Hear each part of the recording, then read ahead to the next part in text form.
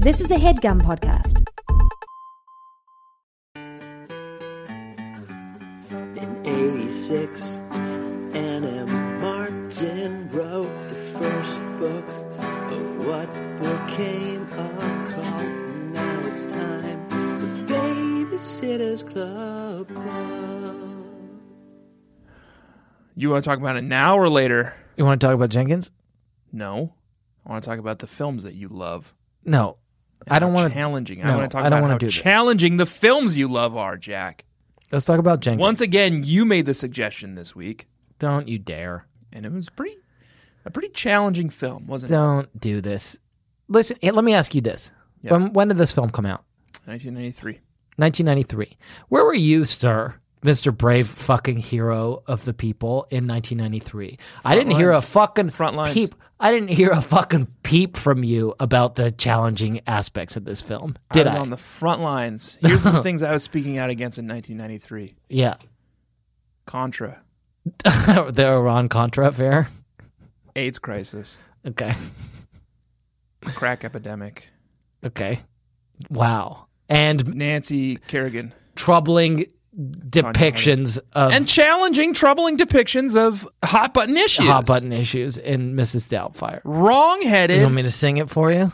challenging depictions of If I men sing for you, will you who let it go? enjoy dressing like women. If I sing for you, will you move on and we can talk about something else? Probably not, but I would like to hear it anyway. There goes my hero. Watching. Yeah. Hell yeah. And it's about you. And it's about you. And you really fucking, wow. What about a slow clap?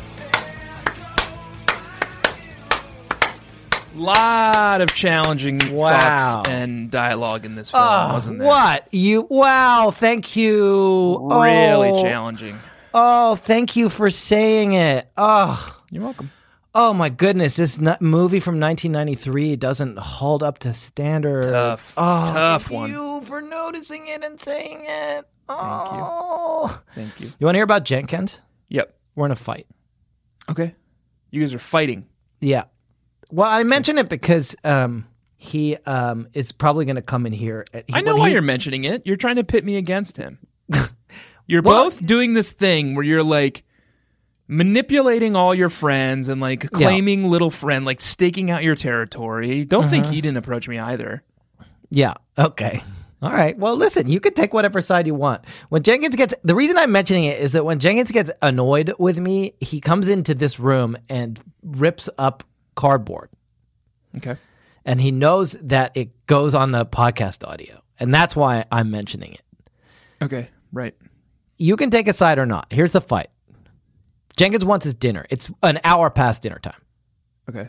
And I have not given him his dinner. Okay. Whose side are you on currently? Jenkins. Okay. Now, listen to this. Get your shit Jenkins together. insisted on having cat lunchtime, which is not a fucking thing, a few hours ago. Okay. That's news to me. And I gave it to him. And it's still in his bowl. Well, was it good food? Was It's it the bad same food that dinner is. So Jenkins it is prepared? How's asking it me, prepared? listen to me. It's fancy feast. It's the fanciest kind of feast. Okay. It's the same food. Okay. And how Think was it about prepared? this. I think probably in like some industrial like factory, they like took like, And you expect him to eat that shit? he loves it. That's what he wants. But he Have just you ever wants read Have you ever read The Jungle?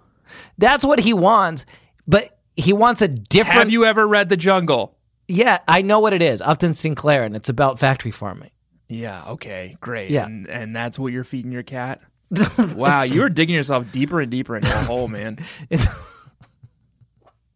I know you were like you're trying to manipulate me now, just like Jenkins did, But that's what Jenkins wants. Forget it. I feel like I can't win. Somehow it's my fault that Mrs. Doubtfire isn't up to code. Yeah. Well, you suggested it.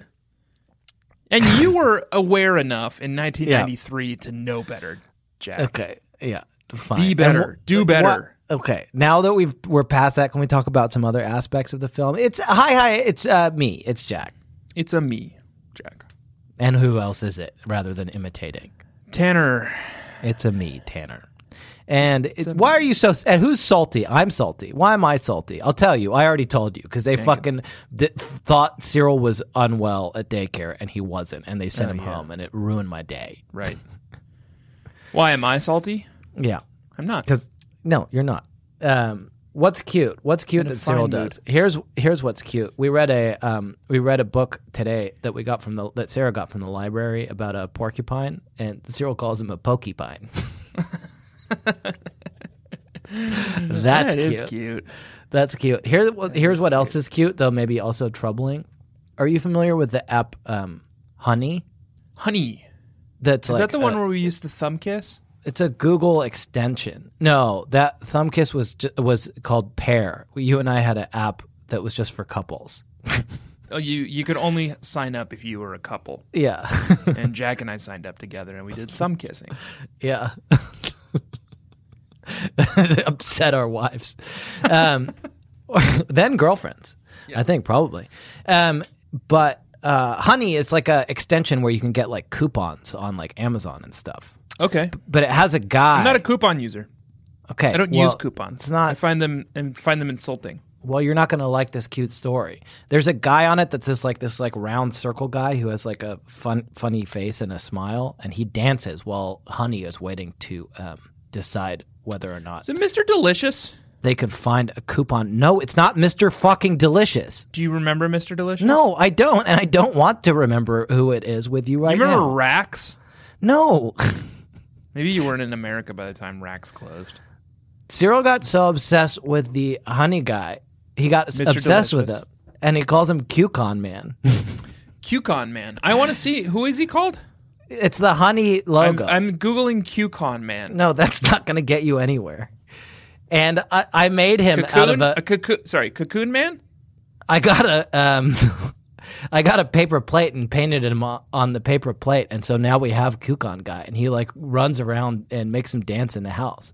That sounds like fucking content. That sounds like content for like It's cute. Kids, like a family experience website. It's content. We could do something with it. We got to talk about this book.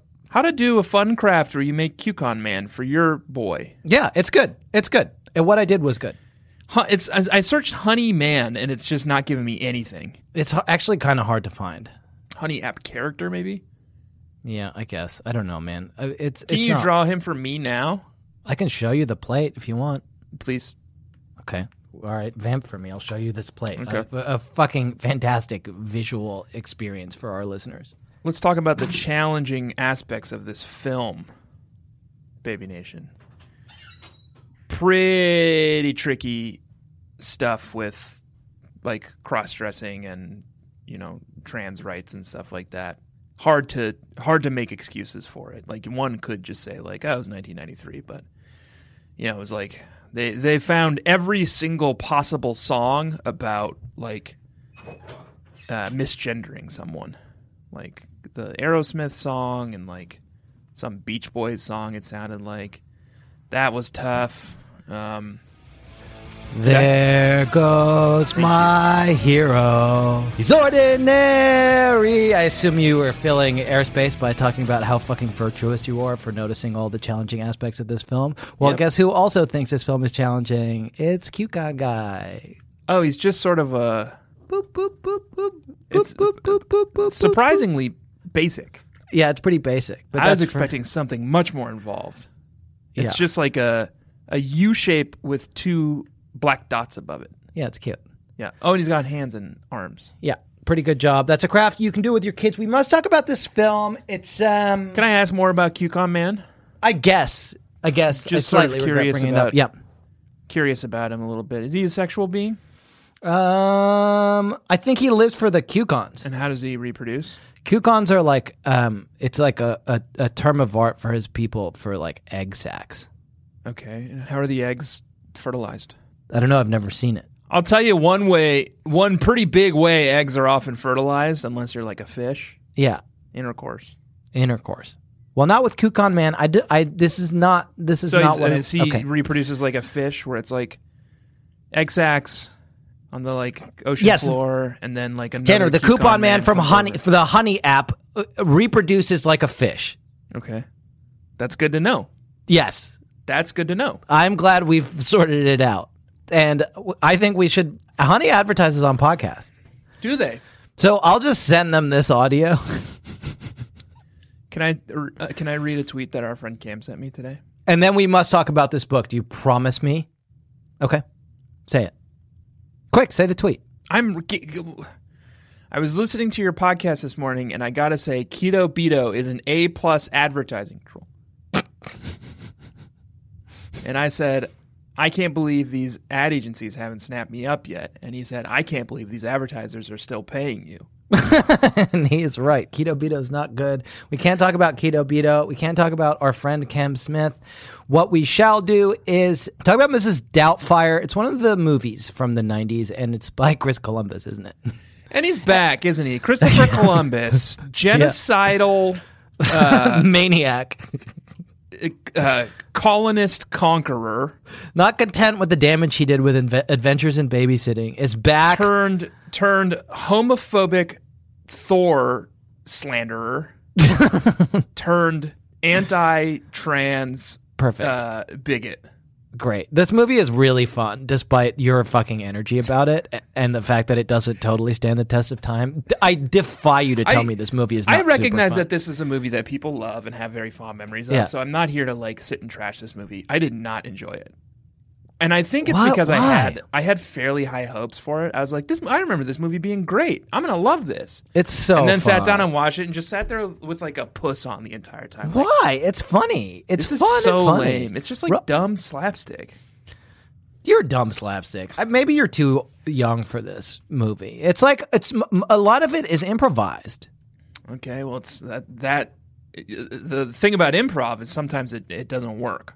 Oh, okay. So Robin Williams, it doesn't live up to your standards for improv. Fucking Your Highness. I'm sorry. I wonder whether the case might be that you have bad taste or that Robin fucking Williams is a bad improviser. I don't know. It's one of those two things. It's just like so Let's corny. find out. It's so corny. It's super fun. You're bad. We're going to talk about this film. It's Mrs. Doubtfire. It's a babysitting movie. Again, much like The Road, highly, highly controversial topic. Mm-hmm.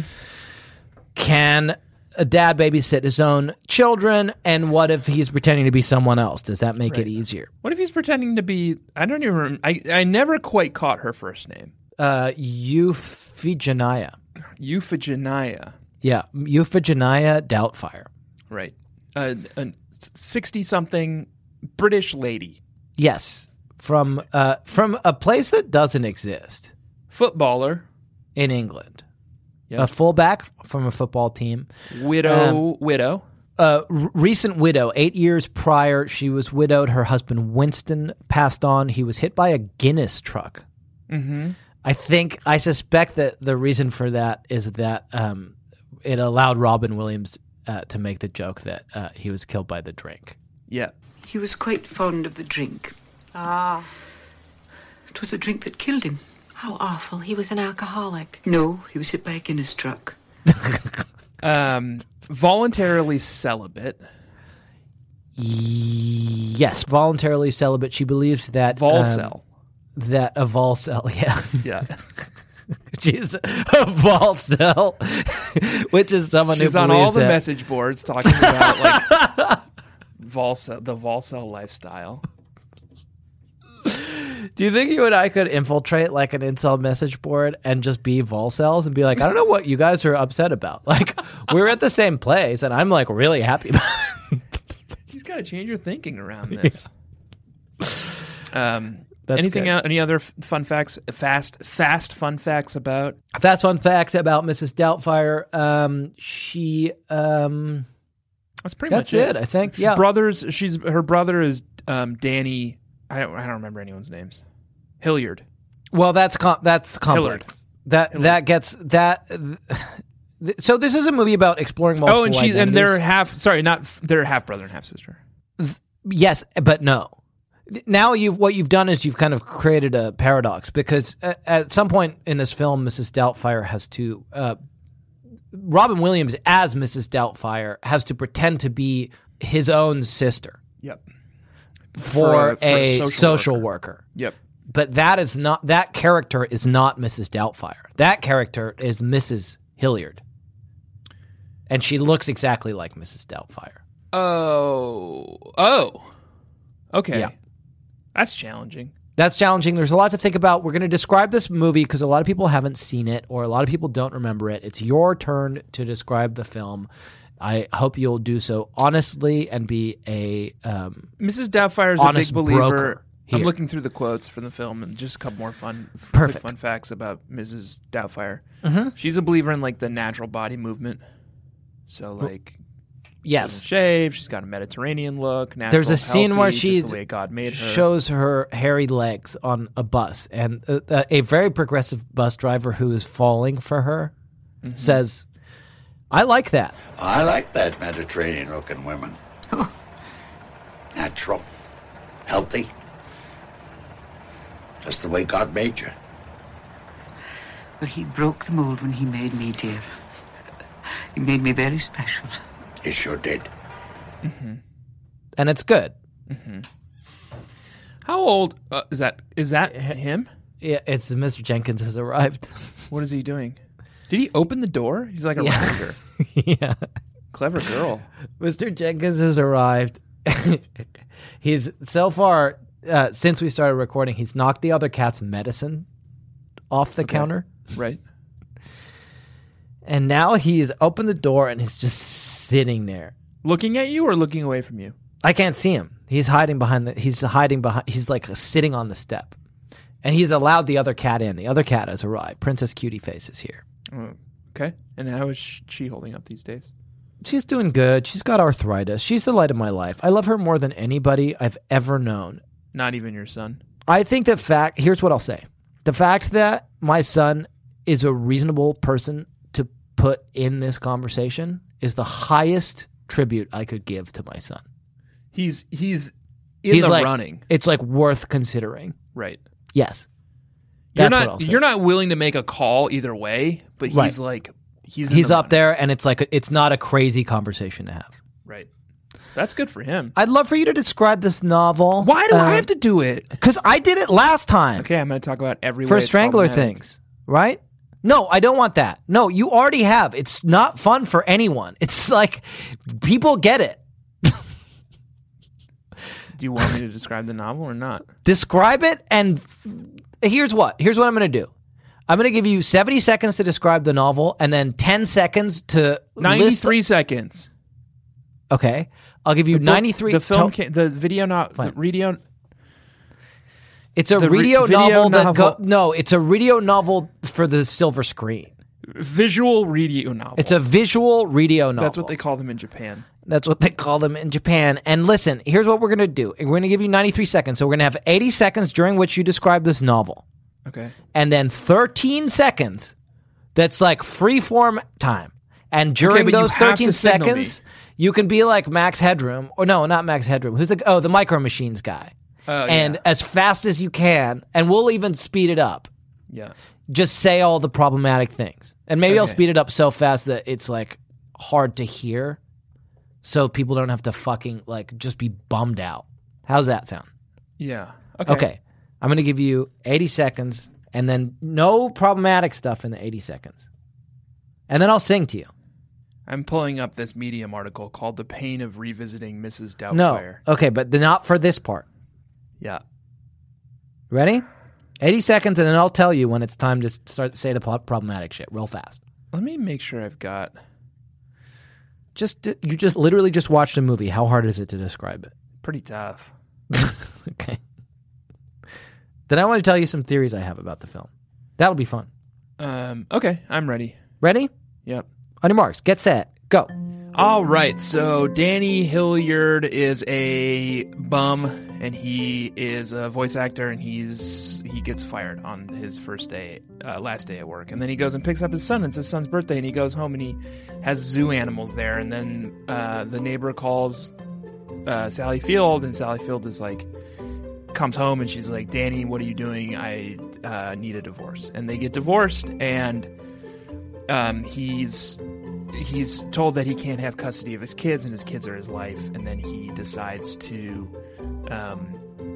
pretend to be a lady called Mrs. Doubtfire, an old nanny lady, and applied to be the kid's nanny. And they love her, and she kind of is their nanny. And eventually, the two older kids figure it out because the boy, Joey Lawrence's little brother, sees him going bathroom vertically, and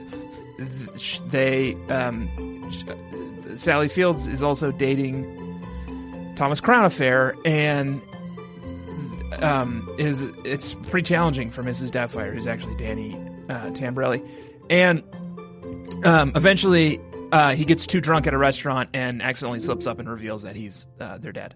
And time. And then the 13 seconds. Yeah, do I have you that? got 13 seconds to say the problematic things in the film. Go. Okay, lots of inappropriate jokes, a lot of transphobic and sexist jokes as well, and then there's a lot of like weird like sex shaming kind of stuff happening. And time. Great. There goes my hero. I'm on a website. I've gone to a website called thetilt.com. Okay. Tilt is spelled with a Y. Mm-hmm. And they have an article called "Is Mrs. Doubtfire Sexist and Transphobic?" Perfect. And That they have a sounds like poll. something that you'd love to fucking read. Yeah. They have a poll here where they've said, Yeah. "Is Mrs. Doubtfire sexist and transphobic?" He closed the door. 87 clever girl. He closed the door. How the fuck did he do that?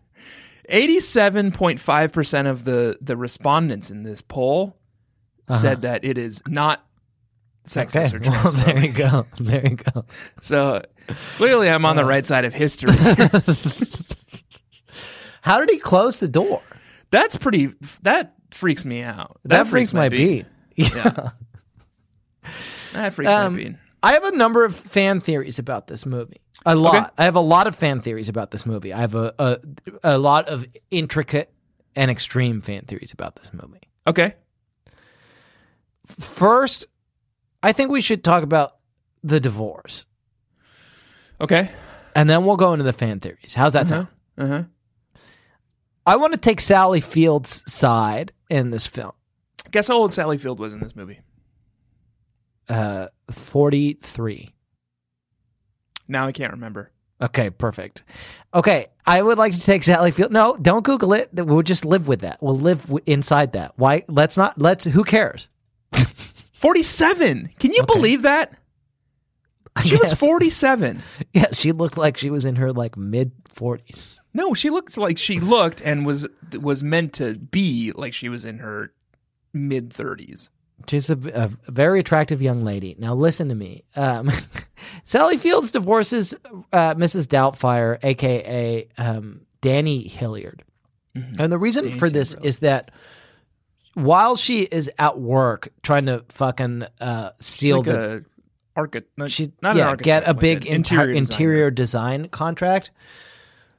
Although the fact that kids are being punished and are not allowed to have parties because of some transgression that is that Joey undescribed. Lawrence's little brother did. After quitting his job for a dumb reason, which is, Yes. what are you doing? You're reading the IMDb page for Sally Fields. I can tell that you're not Looking paying at attention. you. Literally No. looking at you. No. Waiting you're like, for you to finish whatever sentence you were about to say. You know how newscasters, like when they're bad at reading the teleprompter, you can see their eyes moving back and forth? That's what you're doing. You're trying to read my face. Is that what's happening? And say what you're actually doing. Looking at you. Okay, fine. Well, stop looking at me and start paying And now attention. I'm just trying to aggravate you by moving my eyes around an empty screen. You're like the Mona Lisa. Listen, fucking, he quits his job and then like picks up the kids and is like, we're gonna have a party, an impromptu party at the house, and somehow within the hour hires a petting zoo. Yeah, and he's like broke. They set a bunch of animals free on the lawn, and the cops arrive. And when Sally Fields gets home, the kids are listening to House of Pain, which is inappropriate. Having a birthday in the house. What the hell is going on around here? Don't get mad, honey. Okay. For that He age. like swears. Yeah, jump around. Yeah. That sentiment Jump up and get down. is not something that kids should be exposed to. Right. And there's a horse in the house. There's a horse in the house, and they've intentionally, in a way that feels cruel or at least irresponsible. Yeah. Danny says that they've given it lots of water. When Sally Fields reaches under its penis to unplug the stereo system. Yeah, he says, watch out. He says, careful, it's had lots of water. Yeah.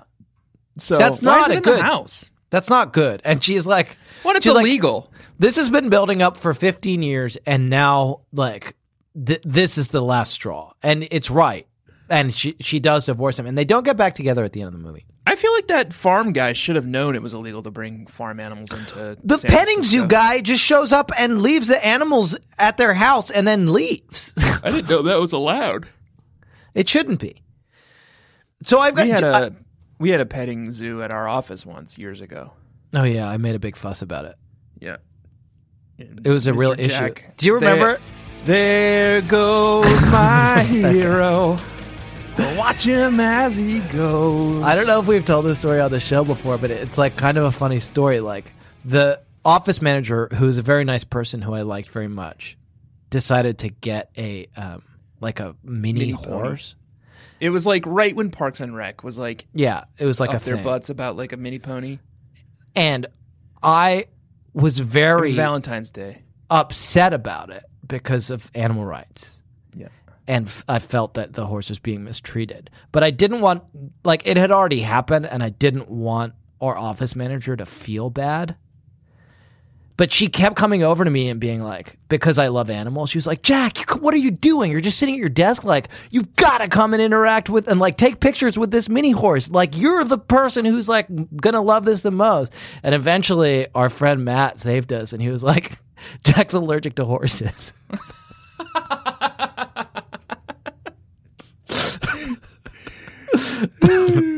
That's a good way to get out of any situation. That's what Thomas Crown says to avoid eating spicy food. Yeah. In this movie, in this visual radio novel that we read. Listen, I have a number of fan theories about this book, and I want to run you through all of them. I forgot a thing that was problematic. 2. We're done with that. You had your chance. It's over. Mr. Lundy, like, saying, "Oh, does your friend have like a girlfriend who I can do sex with?" Remember that scene? Are you wearing lipstick? Yeah. Why? Rubbed off. From home. Girl I used to date. She's a waitress. Waitress? Yeah. Oh, yeah.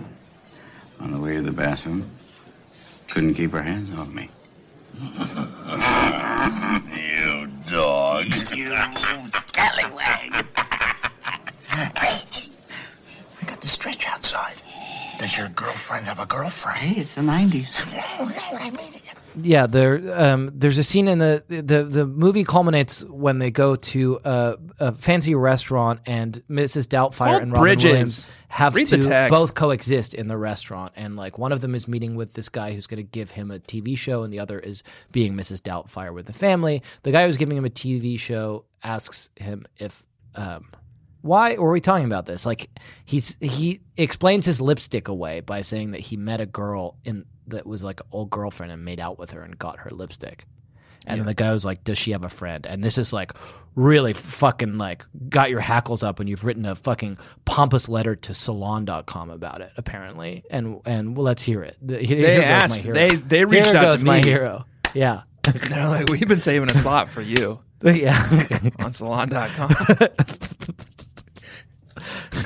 And it really just that you won't stand for this type of stuff, will you? Tough. In 1993, will you? It's challenging. Oh, no, that's tough. 9-year-old Tanner, he would not stand for this. Front of the picket line. Listen, here's what I think we should do. We'll take a break, and then I'm going to fucking spend the entire rest of the show telling you my fan theories about it. Okay. Okay. Bye.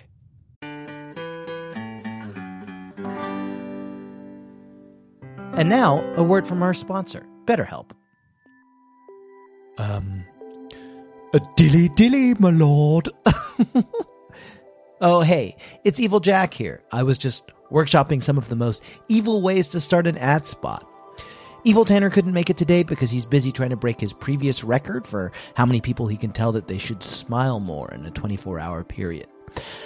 I just wanted to give you an update on our evil company, BetterHelp, where we help evil bettors to make small, lucrative bets on extremely wicked outcomes.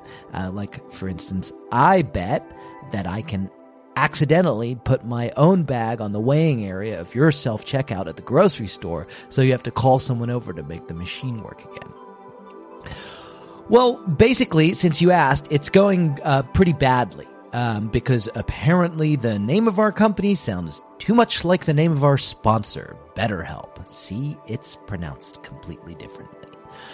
They're online therapy that will pair you with a licensed therapist in no time at all. And in addition to not even really sounding the same as our evil company, BetterHelp is easy to use, it's entirely online, and they are super flexible, so it's no problem to fit them into your own schedule, which is completely the opposite of how we do it. Anyway, everyone's saying that we shouldn't use the name, which causes me grief, anxiety, self-esteem, and LGBT matters. And to make matters worse, I can't even get therapy for this stuff because I don't believe that men need therapy, because I'm evil. If you're ready to give online therapy a try, though, all you have to do is fill out a brief questionnaire to get matched with a licensed therapist and switch therapists anytime for no additional charge. Become your own soulmate, whether you're looking for one or not. Visit BetterHelp.com/Bedfellows today to get 10% off your first month. That's BetterHelp, HELP.com/Bedfellows.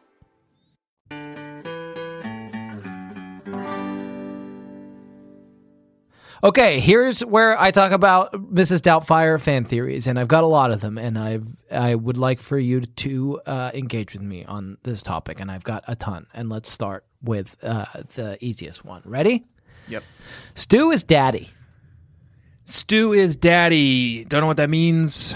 Okay, there's a man in this movie. His name is Thomas Crown Affair, and he is Pierce Brosnan, and he is pretty nice. And here's my theory. He's the daddy of the kids. There's a moment in the film where Mrs. Doubtfire is sitting at a pool bar. Mm-hmm. And Stu comes up and talks to another gentleman, an associate of his, up here. And you think it's going to be like, and this is where he's going to be mean. This is where like Mrs. Doubtfire is going to get evidence that like mommy's new boyfriend is an asshole. Because he's going to be like, oh, I'm just trying to fucking like hit it and quit it, baby. The associate is like, Stu with a woman with kids? Yeah. Now I've seen everything. And Stu turns to him and says, those kids are angels. She's got an awful lot of baggage, though. 3 kids. 3 terrific kids, and I'm crazy about them. Especially that little Natalie. Look at her. She's a sweetie pie. Yeah. They're the light of my lives. Yeah. Lights of my life. I especially love the youngest one. Matilda from Mara Wilson. Matilda. And why would you say that unless you were daddy? He's daddy. He's daddy of the kids. Oh, because Sally Field went to college with him. Yeah, she went to college with him, and then when they first meet, he shows up because he's like the oldest one, Liddy, is maybe 14. Yeah. So you're saying that Sally Field finished college 14 years and 9 months ago, or was in college 14 years and 9 months ago. But we've already established that she's 47. I'm not making a claim. She goes to college a little later in life. I think that it's possible and even common for people to go to college later in life. Yeah, I'm not saying it's not. B, you're the one who's saying it's not. Well, let me make another claim. It's possible to meet someone in college and then fuck them later. I mean, not. I don't have any personal experience with that. Okay. But I suppose I could see how it could happen. Stop trying to poke holes in my theory before I even fucking lay it out for you. Okay. Stu is daddy.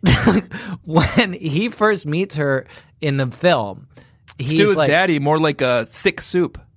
That's what Robin Williams says. And now who's a good improviser? Stu. That's more of a thick soup than a name, really. Me? Okay. That's off the cuff. Listen, I wanted to tell you this. Stu is like a real estate developer, and he wants to develop a big mansion property, whatever. In San Francisco. And They all live in San Francisco, and they're all fucking rich. And she's they live in like a very nice part of She's an San interior Francisco. designer, and the movie starts with like her boss being like, holy shit, this guy's Stu. He's like a big noise, and he's specifically requested you. And she's like, oh, Stu, holy shit, we knew each other in college, whatever. And then fucking he shows up, and when they have a meeting, he's so handsome, and he's so He hashtag is swoon. very handsome. Yeah, and he's very hashtag swoon. Makes And here's what he so says. horny. He says to her, You realize I've been following your career in the trades these past couple of years. I'd love to get reacquainted. Okay. so they've seen each other within the last couple of years. Well, no. I think specifically they haven't. No, 'Cause they he's have. following- He has to follow her in the trades. Okay, starting a couple of years ago, though. Oh, okay. I get it. Yes. Okay. So he they saw her haven't a seen each couple other years for ago. 2 years. Right. And then ever since they last saw one another, he has had to resort to following her in the trades. Right. The interior design trades. Yes. Yes. And the trades, you did your research. I assume you know what the trades are? The trades are like real estate industry publications. Okay. And they are called? Trades is a term for like if you get graphic novels, you can get them as like a little thin one, or you could get them as like a cool thick one that Trade has a bunch of paperback. them in It's them. got like 6 Yeah, copies in it. and so they do that for real estate. And it's like superheroes graphic novels? of real estate. Yeah, you should know doesn't- this. That doesn't sound very interesting. You should know this. It's real estate stuff. Sometimes when we record, and I know you're sitting in your laundry room, Okay. so it doesn't surprise me. Mm-hmm. But sometimes when we record, there's a dress hung on the wall behind you in such a way that it makes it look like there's a ghostly ghost person. lady. Well, this is a perfect segue. That is scary. This is a perfect segue into my next theory, which is the Mrs. Doubtfire Sixth Sense theory. Okay. And I haven't seen the film. And please, no spoilers. Okay, no, I'm not going to spoil Sixth Sense. I wouldn't. Yeah. I couldn't. Right. But That's a babysitting movie. what if when Mrs. Doubtfire, a.k.a. Robin Williams, quits his job at the beginning of this film, he dies of a heart attack right then and there? Okay. And what's that have to do with Sixth Sense? Just forget that I I said haven't seen anything. the film. To forget it. Forget that aspect of it. Okay. But then he's not actually in this. No one can see him because he's a ghost. This is in Ghost this movie. Dad. It's Ghost Dad. The Ghost Dad theory. Ghost Dad theory. Yeah. He's not really in this. So that's why when Oh, don't get me started on problematic films. I don't want to talk to you Ghost about Ghost Dad. Dad.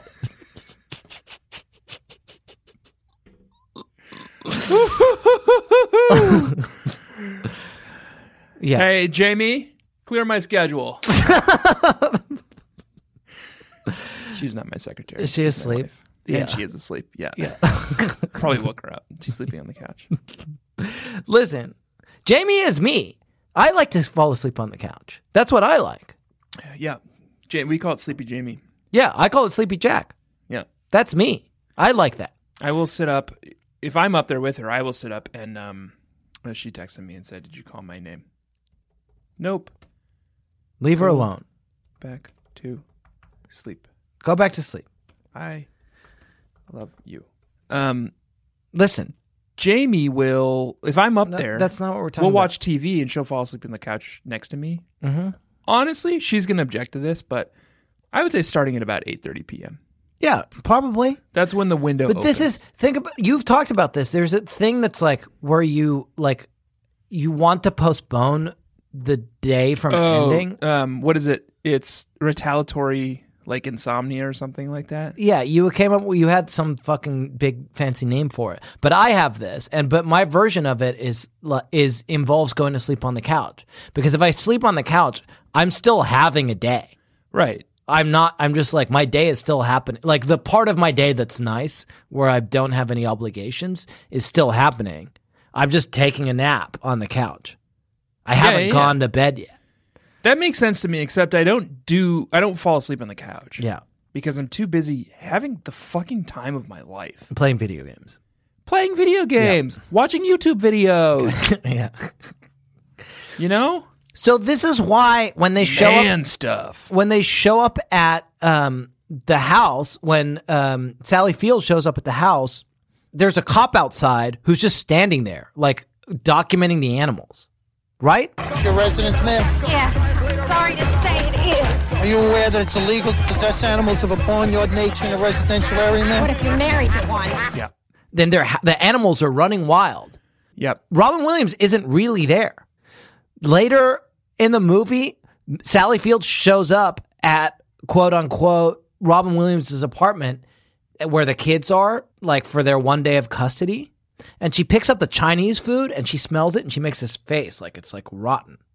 Oh yeah, he's feeding his kids rotten Chinese No, food. the food is rotten because he's not there. Right. There is no Robin Williams. Later in their home, everything in the house gets burned and destroyed. The pots like start boiling over and like shit gets set on fire. That's what would happen if the kids, like if Sally Field had to go to an important job and leave the kids by themselves. There is no Mrs. Doubtfire. I'm trying to think of all the characters I saw interact with Mrs. Doubtfire. Yeah. And what I'm realizing now is I only saw Sally Field interact with it. And I'm thinking now it's not a Ghost Dad scenario. It's a Fight Club scenario. It's Fight Club. Exactly. It's Fight Club. And think about this. So later, the Mrs. Doubtfire character in the way the movie presents it, it's that Robin Williams gets a job being like kind of a Mr. Rogers type TV presenter as Mrs. Doubtfire. Right. And so the end of the movie, like they're all watching the TV and they see her on the TV. That's who Sally Fields is talking to this whole time. She's like, she's using this TV show that's Mrs. Doubtfire to babysit her kids because she's like a single mom. Her husband recently died of a heart attack. Okay. And that's who she's like created this character for. This fan theory of yours is like begging for like a trailer remix, you know? Like someone needs to do. Do people still do that? Or is I'll do it. Okay. I love trailer that. remix where it's a psychological thriller written by Chuck Palahniuk or Palahniuk, and nobody knows. Pike. Yeah. That's how Cyril says shit when he doesn't know how to say it. I'll just be like,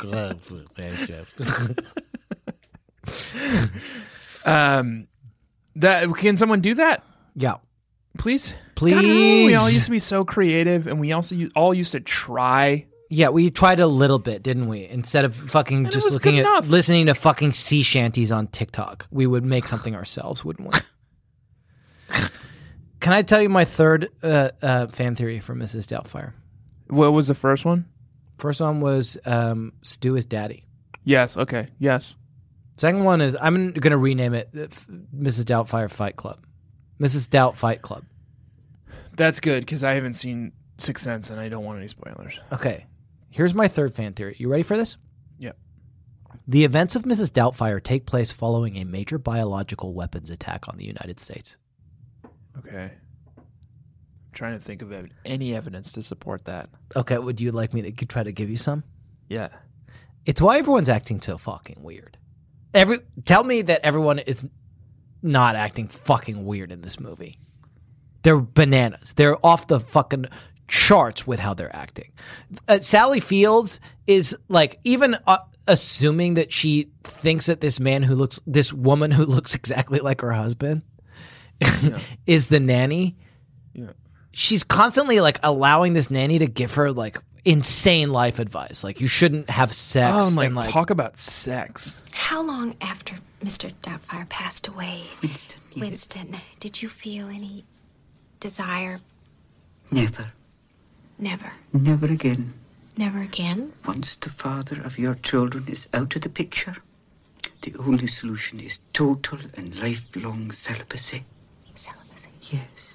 It's really fucked. And like, the nanny is like, Mrs. Doubtfire is like unbelievably rude to Thomas Crown Affair, and like tells him he has a small penis a number of times. Well, and that's so tricky. He tries to, she tells him he has a small penis, which is fine. Can you help me with something? I found this outside. Yes, this is off my Mercedes. Off your Mercedes, dear. You own that big, expensive car out there. Oh, dear. Well, they say a man who has to buy a big car like that's trying to compensate for smaller genitals, is he? And if that's your thing, if your thing is having a small penis, fine. We're not here to yuck any yums. Okay. Here's the thing that's weird about Thomas Crown Affair. Mrs. Doubtfire literally tries to kill him at the end of the film. Right. And at the end of the film, Mrs. Doubtfire puts like cayenne pepper on the shrimp and he almost chokes on it. And Mrs. Doubtfire then saves his life by doing Heimlich very poorly. Yeah. And then after that, Mrs. Doubtfire says to Thomas Crown Affair, sorry for almost killing you. And they just shake hands. Yeah. It's wild. Nobody's acting normally. At one point, Mrs. Doubtfire throws an apple at the back of Thomas Crown Affair's head and beans him. Just beans him. Yeah. That would hurt. Fuck yeah. It's and wild. He turns around and she says, oh, it was a drive-by fruiting. Yeah. Oh, I forgot a bit I was going to do at the top of the episode. I was going to go, hello! I wish you had. And Thomas Crown Affair, instead of investigating, just turns around and goes back. Like he's like an NPC in a video game. Yeah, where it's like if it's not scripted, he doesn't know what to do. But that's not even the craziest reaction that happens in this movie. The craziest reaction that happens in this movie that proves that everyone in this film has been like affected by a major biological weapons attack is prototype Mrs. Landingham from The West Wing, who's actually from The American President, is in this film. Yeah, which is essentially like a pilot for The West Wing. Yeah, and the woman who plays Mrs. Landingham in The American President is in this movie, and she's a social worker. Yeah. There's a scene in this film where she's gone over to Robin Williams' house, and he's having to be Mrs. Doubtfire and himself all at once. Well, it's not Mrs. Doubtfire, right. It's Mrs. Hillard. It's Mrs. Hillard. He's pretending to be his own sister. At one point, he's like wearing the dress and everything, but has not got the face on. Yep. And Mrs. Landingham wants a cup of tea. And just a weird demand. It's weird. That's already weird. And the way that he deals with it is he opens the refrigerator, puts his face in a cake, and then pretends he has a face mask. A meringue face mask. And while he's talking to her, the face mask keeps dripping into the tea. Like blopping down in a really gross way. This is my nightly meringue mask, part of my beauty regimen. What it is basically egg whites, creme fraiche, powdered sugar, vanilla, and a little touch of alum. There you go, dear. Oh, there you go. You've got your cream and your sugar now. It's a little cappuccino. 1 drop or 2. Would you like another one? Oh, there you go. Oh, as you can see, I can't stay with you, dear. I'm melting like a snow cone in Phoenix. The way that she reacts to this is that she drinks the tea. Yeah. And takes on her finger some of the dripping face mask, puts it on her face to test if it works on her face, and then also tastes it. Yeah. That is a completely you are so far. What was this theory removed. Again? The events of Mrs. Doubtfire take place following a major biological weapons attack on the United States. I think everyone has gone. I will say this. Out of their minds. I have lived and am living through a global pandemic. And I don't think if at this point in time, my instinct would ever be to eat the frosting off of. But if your brain had been eaten by a chemically produced fungus from an enemy of the state, it's whatever that disease, that bacteria that makes you like cats. Yeah, exactly. It's that, except weaponized and on a devastating scale. Okay, I've got 2 more little pieces of evidence for this. Ready? Yep. First, it involves understanding something about the Nash equilibrium. Okay, and I understand everything about that. So okay, well, shall I say it for listeners, or do you? Probably. Okay. Or do you want to? These dullards, Yeah. Okay, I'll do it. In game theory, the Nash... Do you want me to, or do you want to? I'll let you. You do it. You go ahead. Nah, I'll let you. Okay. In game theory, the Nash equilibrium is the most common way to define the solution of a non-cooperative game involving 2 or more players. In a Nash equilibrium, each player is assumed to know the equilibrium strategies of the other players, and no player has anything to gain by changing only his own strategy. It is the basis for something you're probably familiar with called mutually assured destruction. Mm-hmm. The idea that if we all amass nuclear weapons or biological weapons and everybody gets it, no one's going to use them. Right. Right? It's a theory that I'm uniquely talented at upending. Yeah. You're when one plays games with me, one will often be frustrated by my total lack erratic of commitment action to winning. Yeah. My erratic action and what I call my the kingmaker strategy. Oh, where you'll just make somebody else win. Which is where when I've recognized that I'm not winning, what I will do is look around the room, decide who I want to win, and then just scorched earth everyone else. It's good. My strategy shifts from trying to win myself to win for trying someone to keep else. you from winning. Okay, well, that's not what's happening in this movie. Another way of describing the theory of mutually assured destruction, Tanner, is as an idea whereby if you have sufficient doubt that the enemy will fire, that is the best way to ensure that they will miss. If you doubt that they will fire, the attack misses. Misses. Oh, I don't understand that one because Doubt. a lot of people fire and get hit. Misses. Doubt. Fire. Misses. Doubt. Fire. Okay. So that one wasn't actually about the theory. It was just about the pun. Mrs. Doubt. Fire. Right.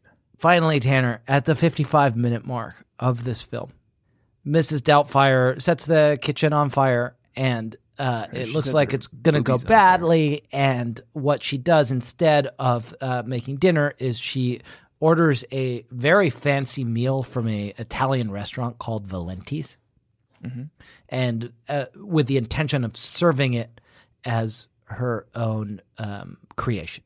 Yep. Which the Valenti's man shows up. The delivery man shows up. That's something she executes on flawlessly. Yeah. And he tells her that the meal is going to cost her $135.27. Hey, here's your food. How much do I owe you? $135.27. Right. And as we know, it's Luke 134.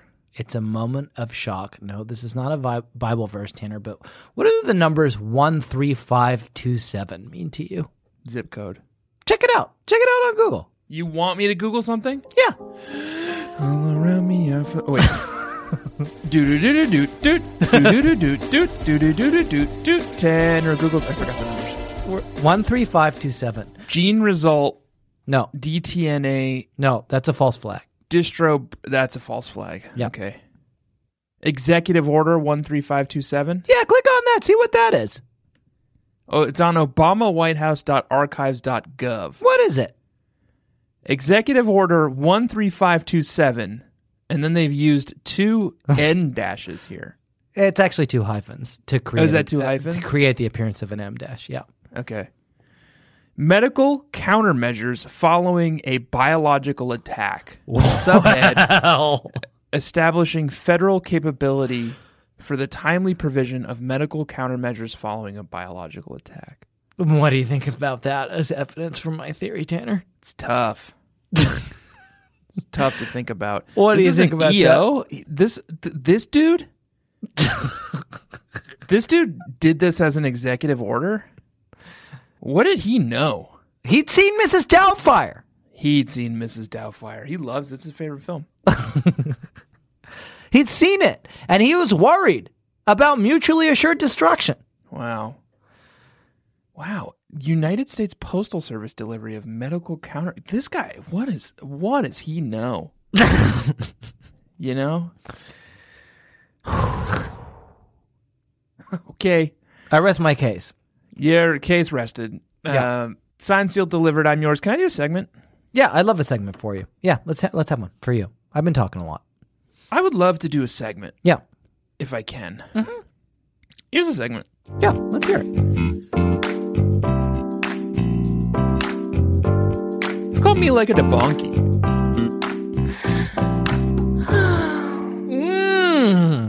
And it's about Debonki. And Anne Martin is a big fan of Debonki, and she writes, this is to Debonki. Right now, it's beginning of some of her books.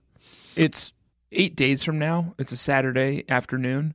Mm-hmm. Jack is editing this episode, and he's busily trying to figure out what the segment audio music drop for Me Like a Debonki was, and then like dig through the archives to find it somewhere. He's not happy. Folder. He's not looking he's happy. Pissed. He's looking pissed. Yeah, because he's looking at he's like, I've just done an hour of this episode, and there's like 10 minutes left.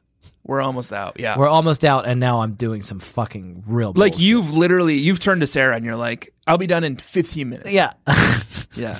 Yeah. But now this has really slowed you down, huh? Yeah. Mm-hmm.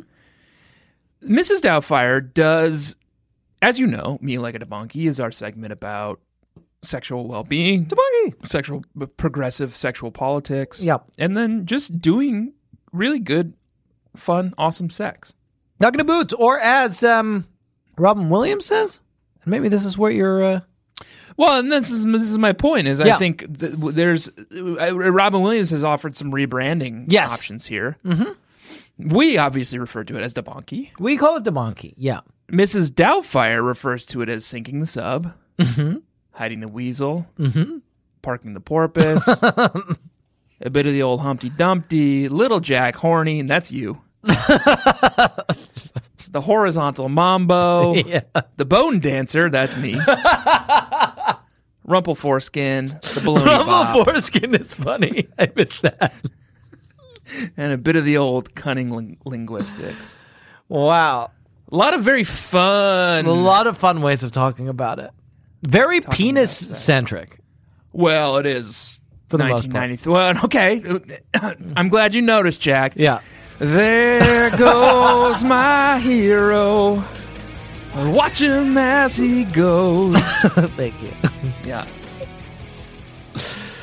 And yes, I'm finally someone said it. Yeah. It is all very great. Yeah. I like this. I like this movie fucking a little bit too phallocentric for me, but Can I introduce another segment? You want to introduce another one?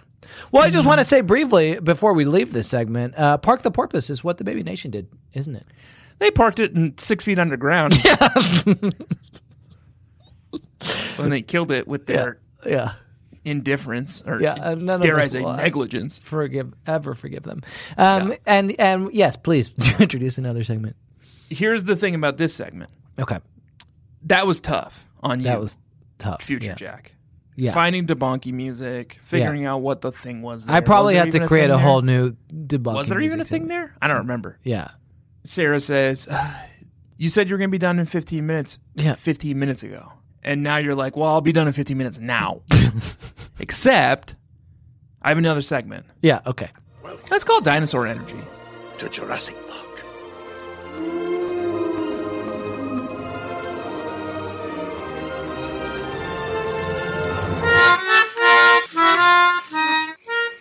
Okay, we don't have segment music for Big that. Dinosaur Energy. Perfect. And then, so what am I doing? I'm probably looking for segment music for that right now. Making it or... Yeah. Going on Fiverr. Perfect. They do move in herds. Big Dinosaur Energy is the thing we talk about. And this Take movie has big take dinosaur 5 million, you're energy. dead. What's that?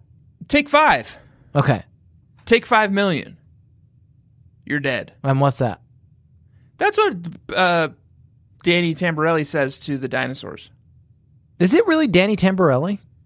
No. Yeah. His name is Danny Hillard, which is nothing like Danny Tamborelli. And Danny Tamborelli is a guy who happened to play Jackie Rodowsky in the movie. My friend. I gotcha. My friend. Well, and a guy we met at a meme party once. Well, and we were co-hosts at another meme party once. Okay, fine.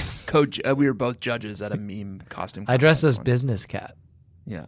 There's a picture. If anyone wants it, you can have it. I dressed as Hover Hand. If you want a picture of me as Business Cat and a picture Hover Hand costume? of Tanner as Hover Hand, ask in the Baby Nation Facebook group. Do you remember that Hover Hand costume? And we will give it to you. But you must ask. Do you remember that Hover Hand costume? Yeah, it was fucking amazing. It was brilliant. So was my Business Cat costume.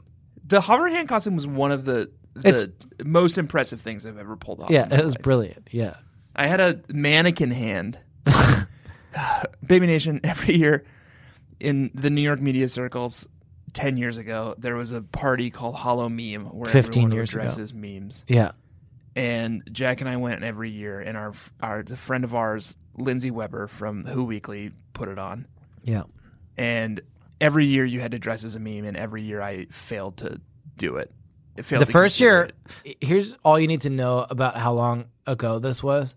The first Halloween party I went to, I dressed as the Twitter fail whale. Yeah. I dressed as Quap. By which I mean I wore a Twitter fail whale shirt.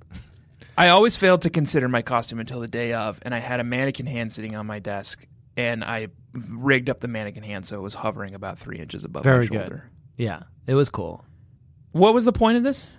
I don't know, man. It's dinosaur energy, I guess. Take 5 million, you're dead. Yeah, what's that? That's a fucking wild thing to say to someone. Who says it? Bruce Willis. Bruce Willis. The guy, Danny Tamborelli. Robin Williams in this movie. Yes, perfect. I always want to say his name is Bruce Willis. Okay.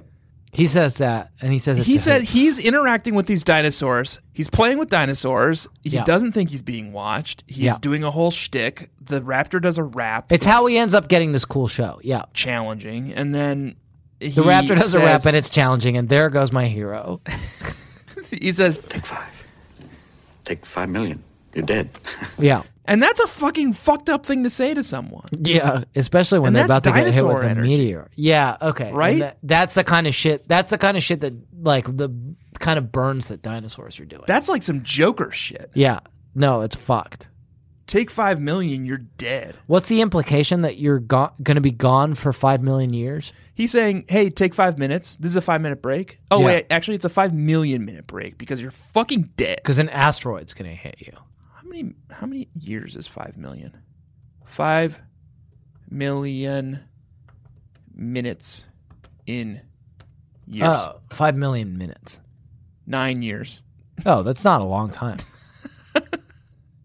That's half just saying. That's he's half saying of the amount of time we've been doing this podcast. Take I mean, 9.5 years off. Twice the amount of time we've been doing this podcast. Yeah. It will be half the amount of time we've done the podcast before one of us dies prematurely. So that's dinosaur energy, and the film is super focused on this idea of an extinction event, which makes sense because the events of Mrs. Doubtfire, in case you weren't paying attention, do take place following a major biological weapons attack on the United States.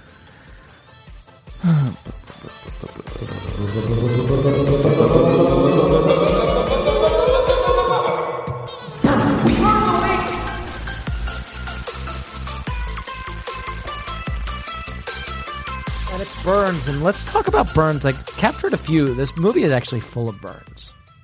Yeah, it's burn heavy. It's all burns. Yeah. You know, a lot of that's improv. That's just Robin Williams riffing, man. Yeah, I don't...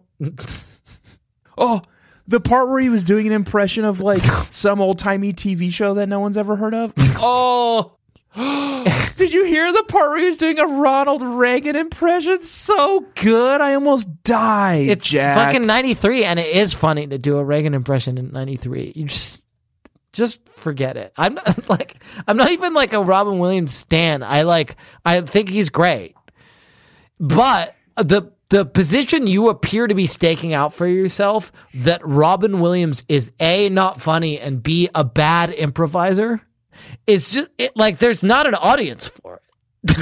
I'm making an audience for it. Fine. Let's hear your burn. It's Mrs. Lanningham. Okay. Mr. Hillard, do you consider yourself humorous? Yeah. And Daniel Hillard says, I used to. Yeah. There was a time when I found myself funny. But today, you have proven me wrong. Thank you. That's funny. Thank you. And I'm Mrs. Lanningham. Yeah, you're Mrs. Lanningham. And it's not actually Mrs. Lanningham, it's prototype Mrs. Lanningham. Because she's Mrs. Sellinger. Yeah. Or whatever. She's in The American President. Okay, here's one. This is what Robin Williams says to honestly, the Pierce Brosnan character in this movie is like You expect him Can to I guess what he says? Can I guess what he says? What? He says, "We've come here looking for intelligent life. Oops, there is none." That's one of the impressions he does. Don't. You're not. No one likes your anti-Robin Williams take. It's just like you're like Tanner's one-man show about how Robin Williams actually wasn't funny has zero people in the audience. This movie is not funny. Robin Williams is a beloved improv actor. Yeah, partially because of this great movie. Listen, here's my burn. So, Thomas Crown Affair is actually really nice in this movie. You keep expecting him to do a heel turn, but he never does. He's just like a nice and handsome boyfriend for Sally Fields. Yep. And is it Sally Field or Sally Fields? Nobody knows. Nobody can say. Nobody knows. Yep. Thomas Crown Affair does this like huge, like big triple flip dive into the pool at a pool party. And he looks great. And as he's about to dive, Mrs. Doubtfire says to the kids, Look, Neddy, that's called liposuction. That's funny. That's a burn. That's just a bonus burn. Okay. And then he gets out of the pool and he's like glistening. You think he's had liposuction? No, he's glistening and he looks good. And he like saunters over and Sally Fields is like all aflutter. Mm-hmm. And then Mrs. Doubtfire pointedly looks at his Speedo. His bing bong. And says, Oh, by the looks of you, that water's so cold. Yeah. That's funny. The implication being what there? That it's cold out, I guess. Yeah. It doesn't seem cold. They're like outside and they're swimming and... Yeah, but like he looks like it must be cold. Northern California. And then the daughter, Mara Wilson, says to Matilda, Pierce Brosnan, Your tummy looks different from my daddy's. Right. And that's a burn too. Because Robin Williams is... well, he calls himself short, round, and fuzzy, I think, at one point. Yeah. Or, sorry, Mrs. Doubtfire does. Mrs. Doubtfire calls Robin Williams. It's complicated, and I do have a fan theory that's a final theory, which is that Mrs. Doubtfire and Robin Williams are actually two different people in this movie. And it's a better way to understand the film. Okay. I think I actually don't know if anyone would argue with that. But it's not the same. It's like Robin Williams is like a beloved character actor who starred in this film, and I don't think anyone would say that he was Mrs. Doubtfire. I think Mrs. Doubtfire is a character. Oh, sorry, that Mr. Hillard. Okay, Danny Tamborelli. Danny Hillard and Mrs. Doubtfire. Danny Tamborelli, sorry, and Mrs. Doubtfire are two different people in this film. Okay. And doesn't it make the movie more interesting? If they were actually two different people. Yeah. It sort of takes the punch out of the ending. Because what that means is like Danny Hillard didn't learn anything. But think about it. And didn't grow. I know, but it's an interesting movie. Right. But it also means that like if you think about it as different Mrs. people, Doubtfire is a pretty interesting character. Let's play it out. If you think about it as different people, it's a movie about the beginning of the movie, a man loses his job and gets a divorce. Then the middle of the movie, his ex-wife hires a weird housekeeper. Yeah. And then at the end of the movie, the man gets a new job. It's kind of a little bit avant-garde. And never the twain shall meet. It's like French cinema. Yeah. It's just like two vignettes. It's like two characters in search of an author. Right? Luigi Pirandello. You want to talk about Luigi? Yes. Let's talk about Luigi. Okay. Not my favorite famous Italian Mario Kart playwright. character. I think probably in modern Mario Kart. I think we're at cross Mario. purposes. He's a famous Italian playwright who wrote 6 characters in search of an author. I don't know the actual number. 2. Mrs. Doubtfire. And... Well, in this case, it's 2, and think about it. And that's the screenplay that this film was based on, but a lot of it is improv. Yeah. Did you know that? Yeah. Some of the scenes that were improvised, I know this from IMDb, the scene where Mrs. Doubtfire's cake face mask is dripping into the tea, that was improvised. It was actually kind of funny. It was very funny, but apparently the lights on set melted the cake, and that whole scene was improvised. That scene was funny. Fine. Yeah. I just don't like impressions. How about that? Wow. Okay, now we're learning. I think it's probably time for us to leave. Fine. Is there anything else you want to... Oh, can I pitch something to you?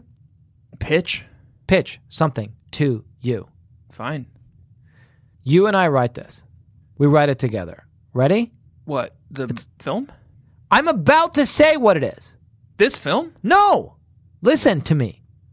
What are you're Googling something. I need you to stop. I'm seeing how much a Dreamcast costs on eBay so I can convince you to play Seaman for an upcoming episode. I like that idea. And I'm down to do it. $120. Great. Let's do it. Still like it? Yeah, let's do it. Seaman is a thing where you babysit a thing. That's a game. Yeah. People don't know that. Listen, you and I write this. Okay. It's called The League of Extraordinary Babysitters. Okay. It's a trade. You think Alan Moore will come after us? No, it's a fucking graphic novel. I mean, it's going to help Alan Moore's case, if anything. Alan Moore's too busy being a weird fucking... No, he loves this shit. He loves suing people. He loves being litigious. Yeah. It's called The League of Extraordinary Babysitters. I haven't quite figured out what the thing is, but some cosmic baby has arrived and needs to be sat in some very important way. And so they have to assemble from throughout time. Mrs. Doubtfire. I got it. Christy Thomas. Walter from Walter World. Steve from Stranger Things. Future. Okay. The sun is about to go supernova. Humanity has advanced to the degree that we know how to tap into the space-time continuum in such a way that we can seed a new universe when our universe collapses. Okay. Yeah. Okay? And what we need is... caretakers. Shepherds. Yeah. Caretakers to see this new infant universe through its maturity. Yes. Until we can repopulate the galaxy once again. And it's the last throes of humanity, and we've gone back in time and found the best babysitters in history. Yeah. Okay. Isn't that good? Whoever babysitted Romulus and Remus. After we're assembling them to put them in a pod Romulus and launch them into a black hole to generate the new Whoever universe. found Moses in the fucking in the stream. I think it was Jesus. No, it wasn't Jesus. I think so. I know it wasn't. It's been a while since I read the Bible. I think it was Jesus. It definitely wasn't. Well, it was definitely... Well, then it was the Pharaoh. Look, it's time to park this porpoise. That's something that I want. Okay. Hey, it's time for Daddy to park this porpoise. Yeah. I know you've got a porpoise to park as well, so I don't want to keep you. Yeah. We're going to end this episode. I want us to keep thinking about this concept of the League of Extraordinary Babysitters. Oh, we have to come up... We have to add something to the outro, and I think we probably do this. What? I'm sending it to you. Okay, you're sending me something for the outro. What I would like to say is thank you so much to everybody for bearing with us. I would like to thank you, Tanner, for bearing with me. I would like to remind everybody, please, for the love of God, to subscribe to our Patreon. You absolutely must subscribe to our Patreon. It's patreon.com/BSCC podcast. We have a whole other podcast, and it's good and fun, and everybody likes it. Please join the party. It's great over there, and it's only $5 a month. Not a lot. Please also join the Baby Nation Facebook group. Rate and review our show on Apple Podcasts and buy our merch. Our merch can be found at bit.ly/BSCC merch. All that remains is for me to say that this week we read a novel. It was what was it? A visual radio novel. We read a visual That's what they call it. radio novel this week. It was called Mrs. Doubtfire. Mm-hmm. Next week, we haven't figured it out, actually. Yeah. We can consult the list. I want to do something a little... You've been saying you want to do something a little off the beaten track. How about a comic book? There's a Wolverine and X-Men thing. If you want to curate that, we can talk about it. Or a Lone Wolf and Cub. I mean, Lone Wolf... The problem with Lone Wolf and Cub is that it's literally no one knows what it is. It's one of the most famous manga in the world. Literally no one has any concept. I mean, I'm down to do it, but it might be a little much. Let me look at the list real quick. Shut up. Okay, I'm here. Wolverine.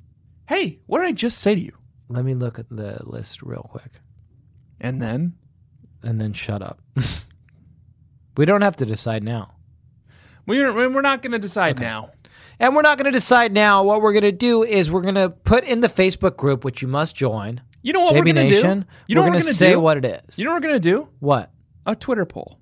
Okay, perfect. We're going to find 3 pieces of written media, be it comic book or book. Yeah. And we're going to poll you to see which one you want us to do. And follow us on Twitter at BSCC Podcast. Yep. All that remains is for me to say this week that I have been Jack Alexander Shepard. My name is the Bone Dancer. This is the way. Berries to blood. There is no God, and we are his prophets. Seek the sub, hide the weasel, park the porpoise, a bit of the old Humpty Did we not Dumpty. come up with one for Adventures in Babysitting or Stranger Things? And neither did we. Well, how lazy are we? I don't know if we did for Stranger Things. I haven't edited it yet.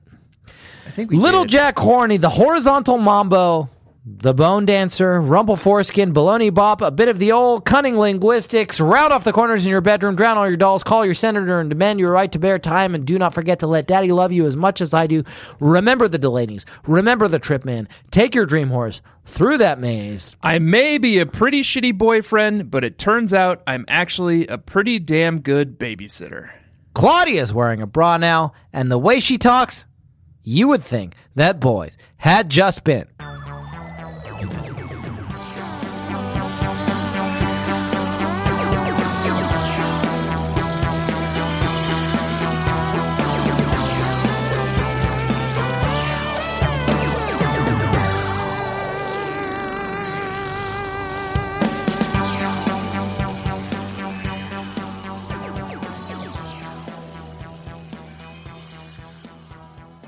Okay, I'm recording again. 1. Guess how much money I've made off Bitcoin? $11. $12 now. Okay, great. What a fucking... There goes my hero. Riding the derecho, buddy. Okay, here we go. Ready? That was a HeadGum podcast.